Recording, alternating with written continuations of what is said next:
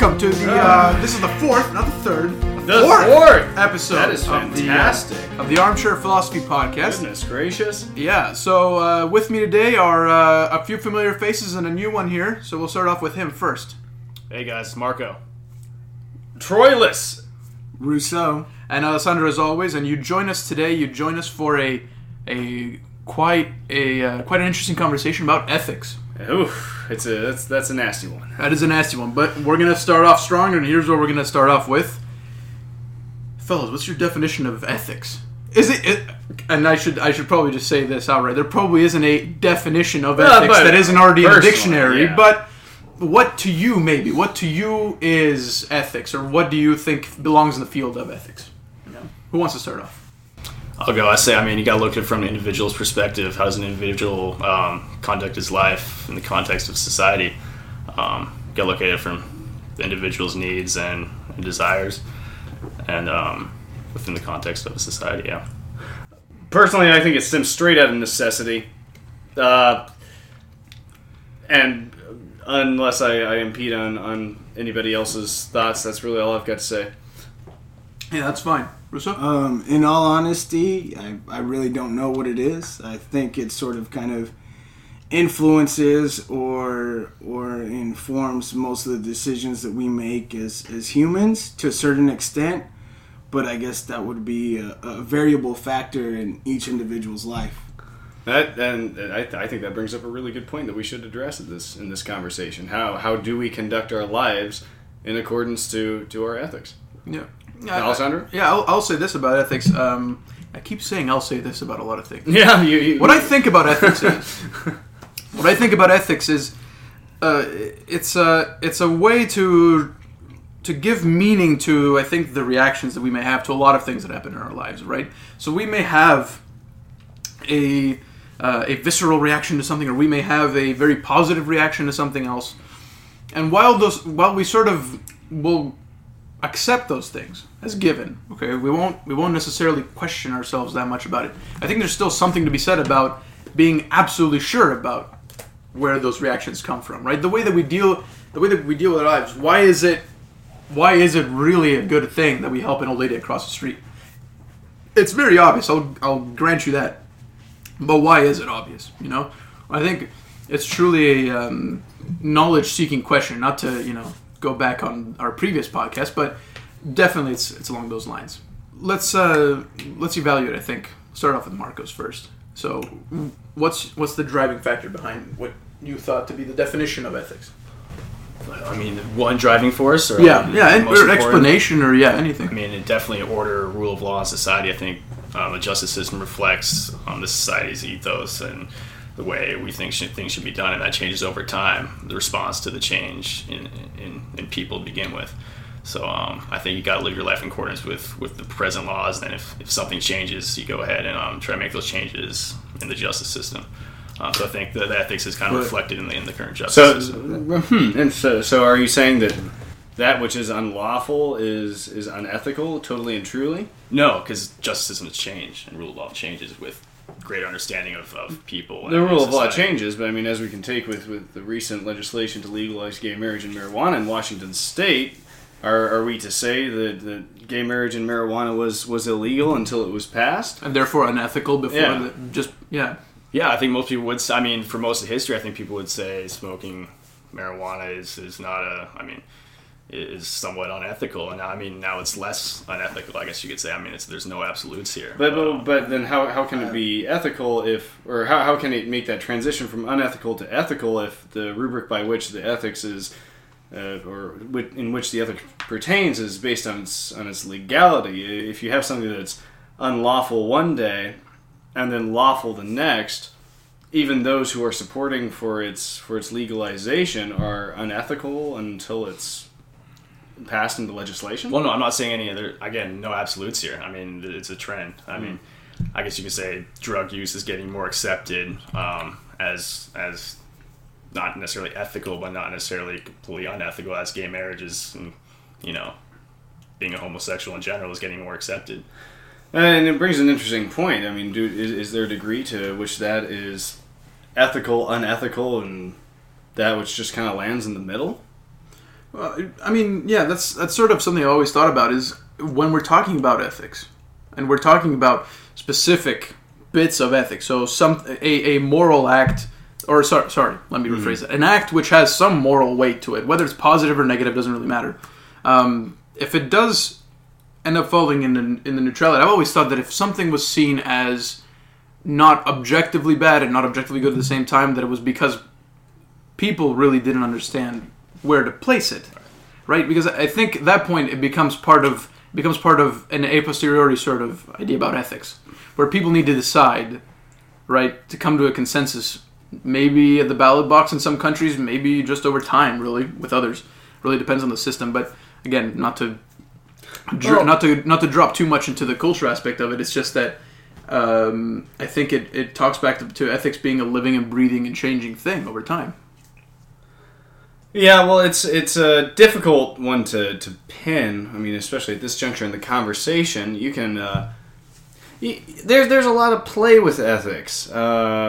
You can say the reading of a book is unethical, or like Mayor Bloomberg, the smoking of cigarettes is unethical.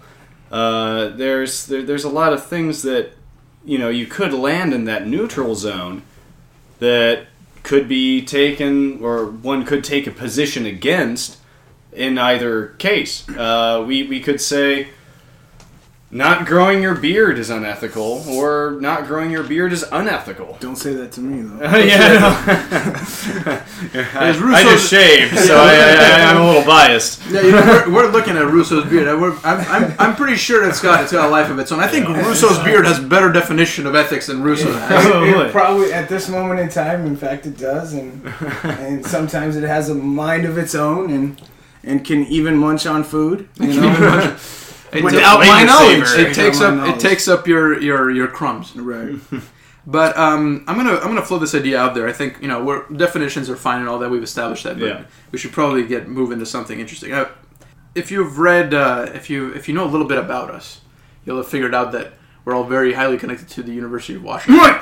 What? When did that happen? It happened on the About Us page of the website. That's no, it didn't happen. But so there's a professor there. His name is William Talbot. Okay, and he teaches a class on and off, from what I understand, about human rights. And having personally taken his class and there's an idea that he floats around that I think would be interesting for this conversation. Is the idea that human rights generally tend to have a positive slope to them in terms of adding human rights and actually including people in whoever can have these rights. It's an interesting position. I wanted to see what you guys thought about it. Like if you could possibly graph human rights, his idea would be that you could see like an exponential growth in human rights. Maybe not to the T of an exponential function, but something along the lines of where before we didn't have many, now we have a lot. That's sort of the idea. I mean, that's definitely true. Like you can see an exponential growth in human rights, but I would feel like that comes from a place of the fact that, at least for the developed world or the country that we live in, we've solved a lot more of the simpler problems, and the ones that are left are issues of morality, and so they're going to be coming at the forefront of society a lot more contemporarily. And so for that reason, it has grown exponentially. But for me personally, I feel like it's a tug of war. I really don't know. Like, yeah, there's human rights growth, but those are just on the books and in the law. It's different from a society or group of people, especially such a heterogeneous group of citizens that we have here in America, to actually take those beliefs and internalize them within. When you have those ideologies conflict with religious values, personal values, family values, cultural values, because I mean we're just one big pot here, right? And quite frankly, I find that line of thinking that Professor Talbot has taken to be an extremely Western-centric view. It's based on a historical notion. I'm assuming. I haven't read his work, but what you've told me of it, it sounds as if he's basing this on a Western concept. The degree of human rights has fluctuated throughout the world over the course of history. In Western history, we go from, let's say from Ukraine through North America. We look at the course of history and we say, okay, since the Greeks, movements to, as Marco mentioned earlier, to abolish slavery started, in antiquity, and, eventually slavery was abolished after the Enlightenment, and, liberté, fraternité, and equalité, that all came up, and so on and so forth. At the same time, during the feudal era of Europe, the Almohad Caliphate in the Iberian Peninsula was one of the most prosperous and thriving areas on Earth, where people from all walks of life could enjoy their religion, and really... You're talking, this is Spain, in right? Spain, Yeah. in Muslim-controlled Spain. Right. And even today, where we may, in the West, or in America at least, be enjoying a great degree of social prosperity, well, relatively speaking, a great degree of social prosperity, more so than given in the past, exponential curves. Look at India, where, Eve teasing is on the high, where Eve teasing? Women's rights are, absolutely, they're abominable, really. Point being, it's... But the fact is that they have been put under, not under fire, I would say, but they've been put in the spotlight recently, right? Yeah. They've been put in the spot, and this, I mean, this ties into, once again, I will visit this in a second because I'd like to hear other people talk about this, but as they have been put into the spotlight, as the exponential growth for the development of social rights and human rights has occurred, no matter where and no matter when in history, I believe firmly that is spawned out of a nature of necessity. And... So not out of sympathy. Not out of sympathy. Ooh, that's a tough line to cross. I don't think that those ideologies have to be... what's the word I'm looking Incompatible? for? Incompatible, yeah. I think part of necessity is to love as humans and as animals and as nature. And so some of that necessity to, dictate morality or what should be the rule of law or how society should function stems from at the core love, and so sometimes to protect your family or to fight for what you believe in or the people that you love, necessity falls in line with that belief. Yeah, well, necessity, and as your local primalist, I'd say that's the necessity of propagation. But fair enough. No, I definitely I would agree with you that they're hinged. At the same time, I believe the concept, the word itself, morality, is the spawn of necessity. That although the two are necessarily hitched to each other, it's not a biconditional. Necessity begets morality. So it's not a question of the chicken. It's not a question of what do I love. The question is, why do I love what I love, and how does that love spawn from the fact that I need it?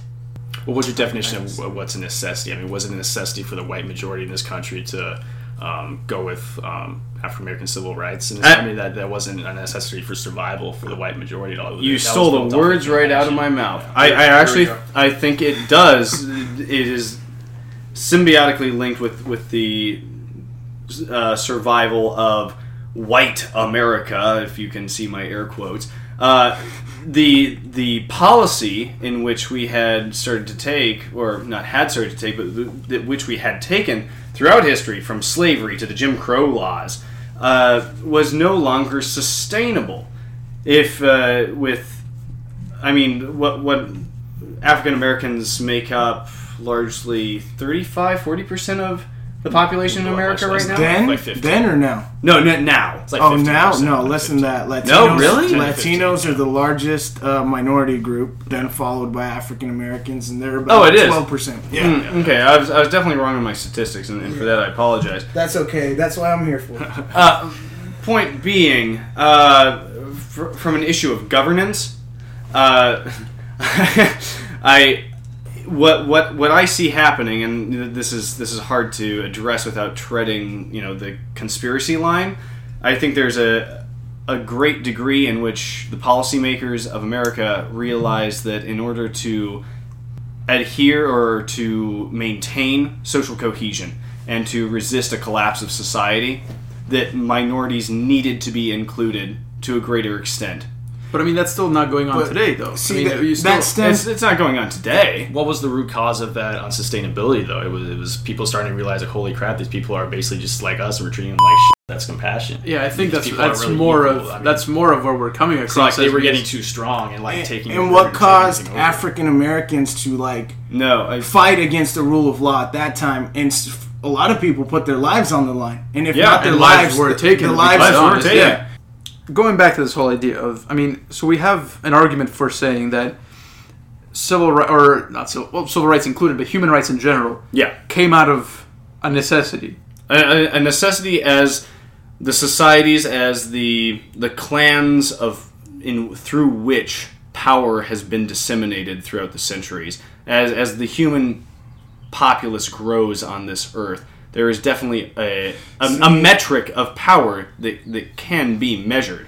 I'm saying as that metric can be disseminated throughout different peoples in different places, the peoples of those places have had to accommodate such power in order to perpetuate their standard of living.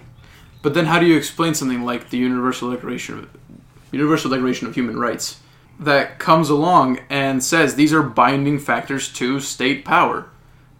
States come across and say we'll give up power. When was that passed? That was passed in what? That was passed after World War II. That was a direct response to the Holocaust, many people will say. Yeah. So what I'm trying to get at here is it not the case maybe that we're set up to say something like the Holocaust that happens is wrong from a sympathetic point of view, not necessarily from a necessity point of view. Yeah, because while it definitely was a tragedy, I don't think anybody's going to argue against that one. I don't think somebody says we necessarily do not need any more Holocaust. I think the thinking was this is just bad, right? Yeah. Well, God, the Holocaust. That's any other call it genocide. When is a genocide necessary? Here's what I will say in response to that, because God forbid that we get on. Well, we might just be getting onto genocide. On with it, Troilus. So what? That was passed in 1948. Could be. Let me check it out. 1946. Something like that. Speak and I'll Google point that. Being, so 1948. Let's call that 1,500 years minus. So it took mankind 11.5 thousand years to come up with a standard of human rights. 11.5 thousand? But man's been here since... No, if you go back to the civilization has been here since 8,000 BC. That's my point. They had rules of law. We may not know what they wrote down, what their senses of morality were. They have Hammurabi's law. We do have. We do have that. Sanskrit, man. Point being, I'm talking about pre-Babylonian or pre-Hammurabi's code. We are talking 1948, by the way. It was 1948. Yes. Not a bad guess. It took over 11,000 years for us to come up with human rights. Yeah. So then why is Professor Talbot then incorrect about it being a general growth? I don't think he's necessarily incorrect about it. I think he's incorrect in the concept of it being exponential. No, hold on a second. I will say that. I will say this: the exponential bit does come from me. I don't think he ever went up to a whiteboard. I think there have always been human rights. Oh no, for sure. But no, I was just going to say something. It's largely hinged on the civilization to which it pertains. So right, but just to clarify something about Professor Talbot's position. I don't think at any one point he went up to the board and drew an exponential graph. I was just trying to get a visual aid out there. So it's probably something along the different Okay, lines. I'd say more like a plateau, if anything. So you're from economics margin. okay. See, that's another thing I mean, that was Martin Luther King said the moral arc of the universe is long, but it bends towards justice, and arc is plateau somewhat. So It's the opposite of the law of diminishing returns, right? It's Right. it's at the beginning part. I forgot. man. Look at us getting on economics too, man. This is, all I want to do is bring some econ in here. I really hope the microphone picked that up. We're talking about different demand and supply curves, and the back Trollus is saying, "I like spirals." But no, I mean, To go on to the idea of the plateau, this is something else I was always in the class, but another idea that I wanted to bring up is this idea that whether we're finding different sorts of rights or whether we're finding different ethical outlets, let's call them that, for how we express our ethics and how we deal with problem of ethics within our society and our culture, or anybody's really. Is there a point where we say we draw the line on adding all these rights? Is there a line or is there something where we say, you know what, we're done with all these human rights. We've got the ones that we need, and they're beautiful. They work for us. No. absolutely not. That could never happen because there will always be a dominating group and a dominated group. Yes. And I mean that's like something we covered on the first podcast, from these ideas of changing, and there will always be another issue that comes up later on in the line, and the fact of these matter, these issues will always be issues because we're not all going to be homogenous in our ideology or belief in the end, even if we come to some sort of consensus in the books on the law. Because at the end of the day, we're different people and we live by different moral codes. I think the domination could be less severe, though, right? I mean, after a while, the human... Well, I think the comedian Russell Peters nails this one on the head. This is going to be so bad. No, it's not. You better do that in your best Indian accent. No, we can't offend anybody. It's okay.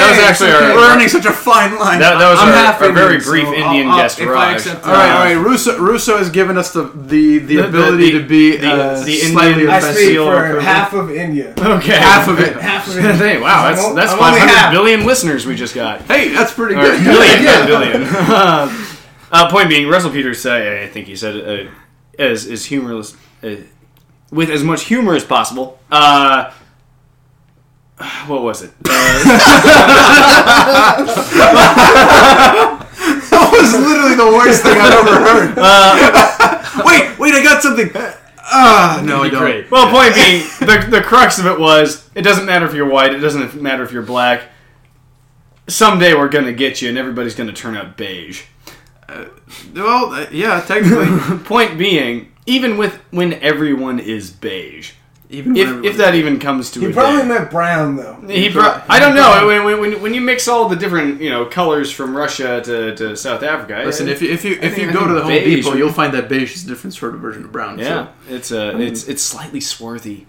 Anyway, okay. So, but avoiding the idea of a full amalgamation of peoples. Well, no. I'm saying let's assume that people stay where they are because people tend to stay within their own groups. Well, it doesn't even matter if people stay where they are if they don't. I'm saying theoretically, even if the world were to meld into one great and beautiful melting pot in which everybody was the same color, right? There would still be societal differences in which, as Rousseau nailed it, there would be a dominant and a dominated. And from that, as the powers shift, though, as the dominated become equals and or the dominant in their own right, that paradigm of power is going to shift. Yeah. So then from that power, as will the standards of morals and ethics. Let me ask this question. Considering what we've been talking about earlier on here.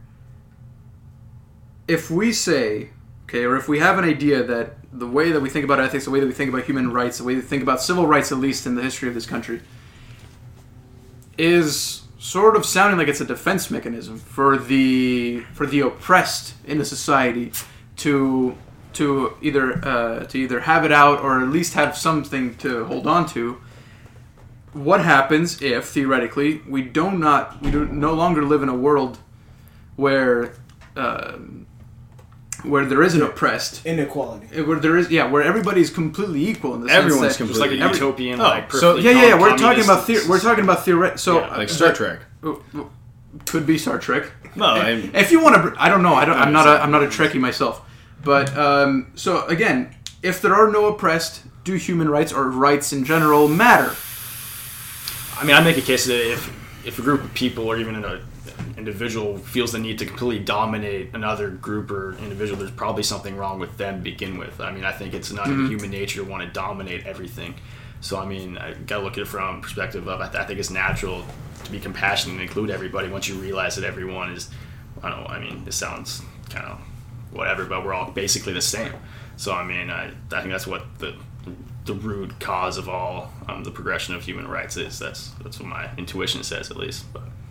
Right. I mean, the thing is that while we may have that sort of intuition, it's historically speaking, it's not been the case, right? We've always had episodes of dominance, episodes of obedience, of forced obedience. And how do they justify that dominance? You dehumanize, say that they're not like us. Right, so they're not like us. I mean, so once you realize they are like us, it becomes Or almost they're not as impossible. intelligent. Or, Right. Quite Right. frankly, I mean, I enjoy indulging the concept of a totally egalitarian society, but I have to call BS on it.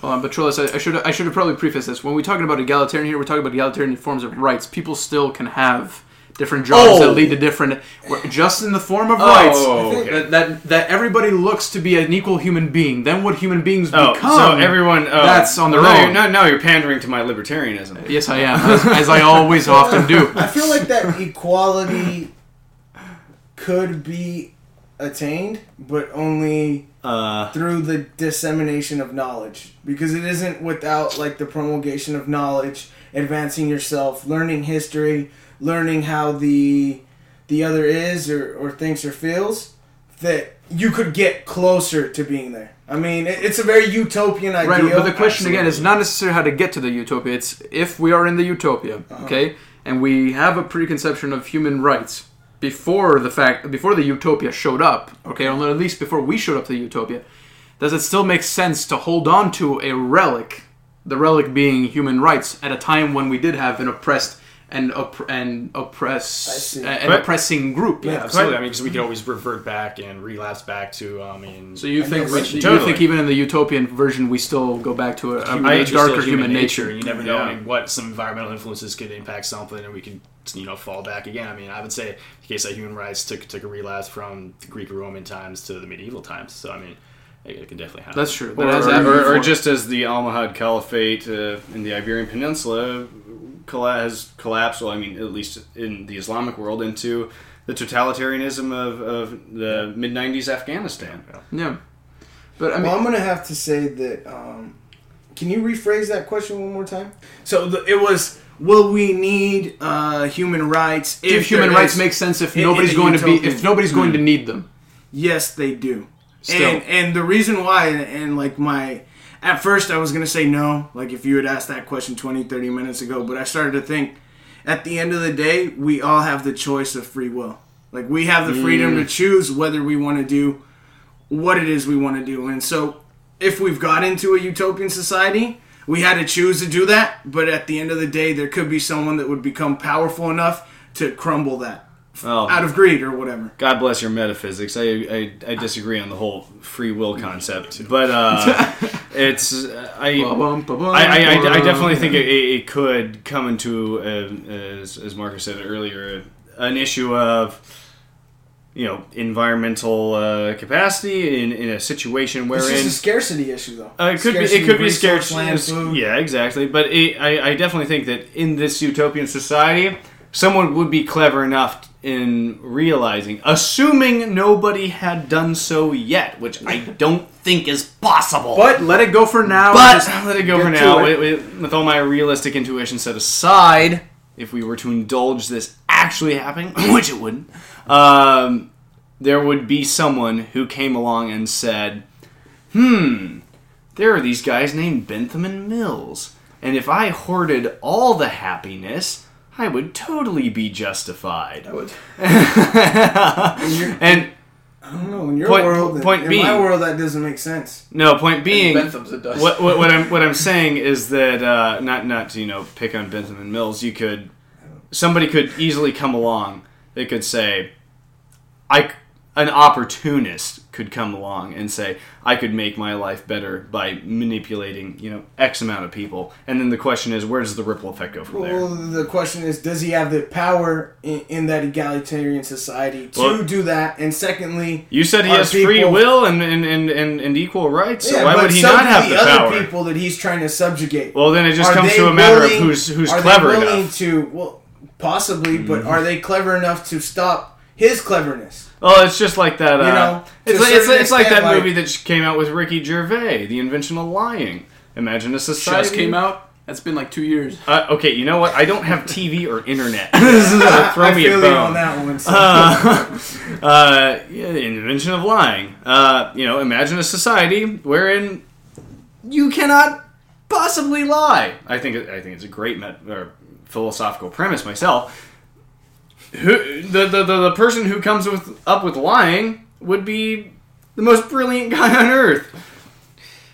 the time being, until yeah. someone Until someone finds else out, and then realized it that gets they too promulgated. could lie. But see, And that was that's my enlightenment in education. lying is enlightenment. Yeah, well, like, if you that was learn my point that You're precisely. being deceived. You're Once- educating yourself. I'm really key to everything Yeah. is education. I mean, Yeah. if to say top of the persons who would rise up and corrupt the youth or whatever. I mean, to prevent that would be a good education system. I mean, you go back to the Well, Mississippi. even to rise up, you have to be educated. You got to be that smart. You know. No, I don't think you have to be. ha- I think you have to be curious enough to be inspired to manipulate an X amount of people. You don't have to necessarily be educated. You don't have to sit down and hit the books for 20 years and then all of a sudden, I'm brilliant. You just have Talk to to me say, in 20 years. yeah, 20 years, and then We'll we'll see see what who's happens. not to We'll me see in who's 20 brilliant, years. yeah. What you have to do is you have to say, how do I get that person to do something for me? Back to human rights, which has been the crux of this discussion so far. It's how you manipulate. It's how you manipulate human rights. Human rights. I was really wishing that somebody was going to take the or follow me into the Why don't rabbit you hole. just promulgate your stance? Hey, man. That's- point yeah, out. that's Like, what- you don't have to. Well, we're being honest. I'm No. I'm not. I hope I don't sound adopt, disappointed. I sound disappointed because of other reasons. I'm not angry. I'm just disappointed. I'm just disappointed with you. I just said, like I said, I didn't have. You wanted to flex some brain nuts, didn't you, son? Huh? Yeah, so you wanted to flex some brain nuts. Well, I wanted to see if somebody else was going to follow me down the rabbit hole. I mean, all I was going to say was this, right? I don't think you're I surrounded by was that but like I naive told of you, people. after 30 minutes, I became enlightened, so I couldn't. So, yeah, maybe you will have. You almost had me. You will have a almost had definition me. of ethics. Maybe there's something to be said about the fact that, if historically speaking, human rights do come or if you do take that viewpoint, because I don't think it's forgiven. And not even I will go so far as to say human rights are definitely a defense mechanism. They might be. Some people will. I could see the argument for it. Is what I'm trying to say. I think you're wording it in the wrong way myself. Well, but agree let's- to disagree. Agree to disagree. Let's keep going with this line of reasoning. In that, if you do live in a society, if you do live in a world where nobody is wronged, then rights don't make a difference.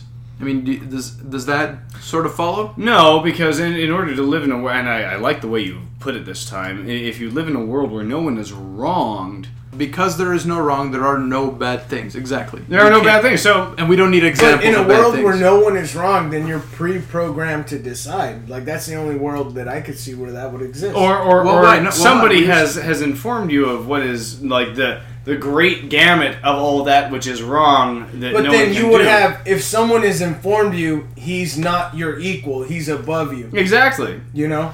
He can still be somebody who's above you, but he's just not somebody you're willing to wrong. Simply because either you don't know how to wrong or you're not willing to wrong. I don't think that's possible. If somebody's He's the Godfather, passing is what down, you're saying. if somebody In is some passing cases, down yeah. an order by which you have to follow this decree, or? It's not an order. It's not an order. People genuinely lack the capacity to wrong others. So everyone, No. everyone knows love, equality, compassion, They understanding. know everything else. You haven't met my ex. Like, Okay, well, apart from your ex, and it's not even about her. Like The point that I'm trying to make is not necessarily that we need to live or we need to strive for an absolute utopia where nobody can wrong people. I'm simply saying maybe there's something to be said about ethics being a personal check on the idea that we know we can do wrong. I say like that this one more time transition. because Let me, if I can just the repeat last it, piece, yeah, we know we can do wrong. We know wrong is bad. I mean, that's sort of the definition of wrong, because we want to we want to most likely be good people. Apart from obviously, let's exclude the sort of maniacs out there that go around, doing bad things for the sake of doing bad things.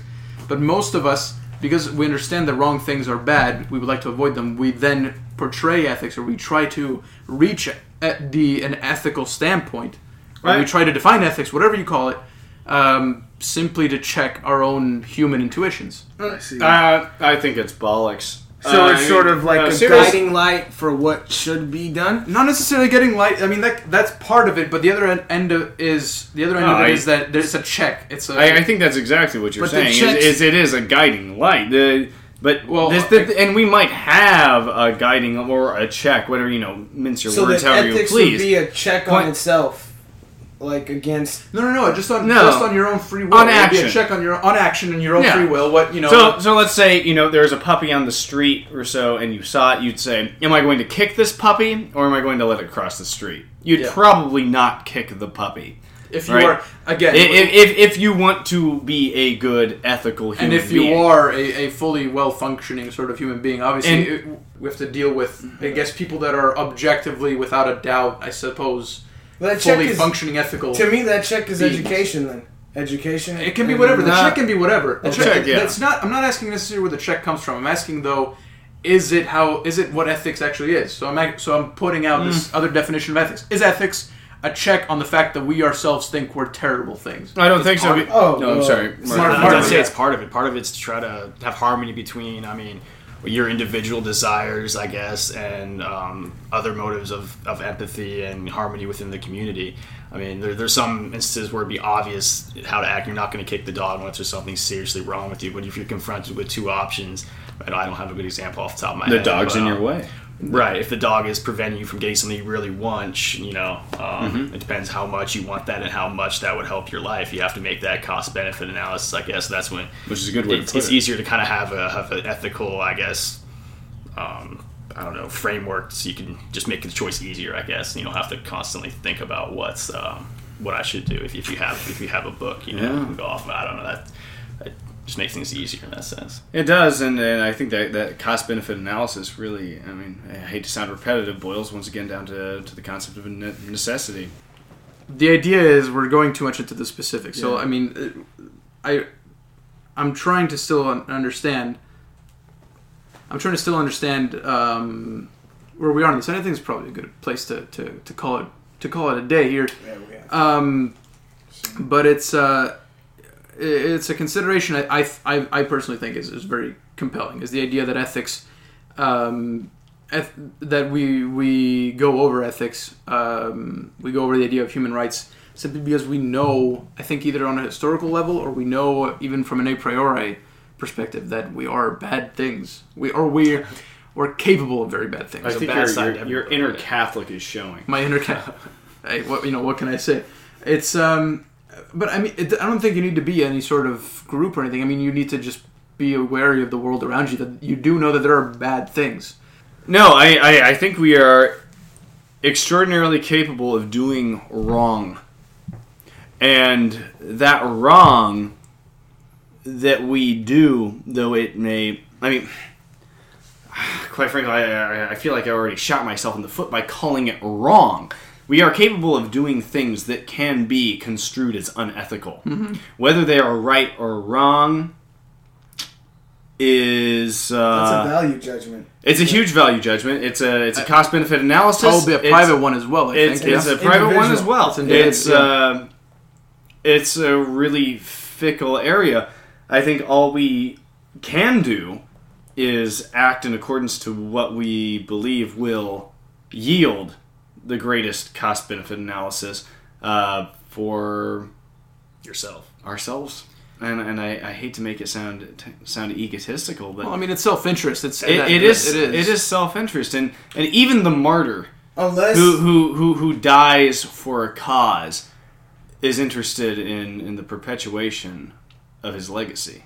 I would make a case, though, that a lot of self-interest, I mean, boils down to others' interests as well. I mean, I think there's some part of the human psyche and mind that is, I mean, I don't want to go all metaphysical here, but I don't know if it's necessarily interconnected, but there's definitely, I mean, the greatest source of, I mean, joy a lot of times is compassion and connectedness. So, I think that's the good thing about life is that you can say, I mean, ethics is from an individual perspective, but it's really the individual perspective covers everybody as well in some sense. Well, look at it from a stance of investment. Why do we, I mean, whether that be financial or emotional, why do we invest in things? Yeah. To get a return. Right. And I hate to make it sound so black and white, but when you give X amount of money to a burgeoning company, you expect, or at least hope, X amount of return.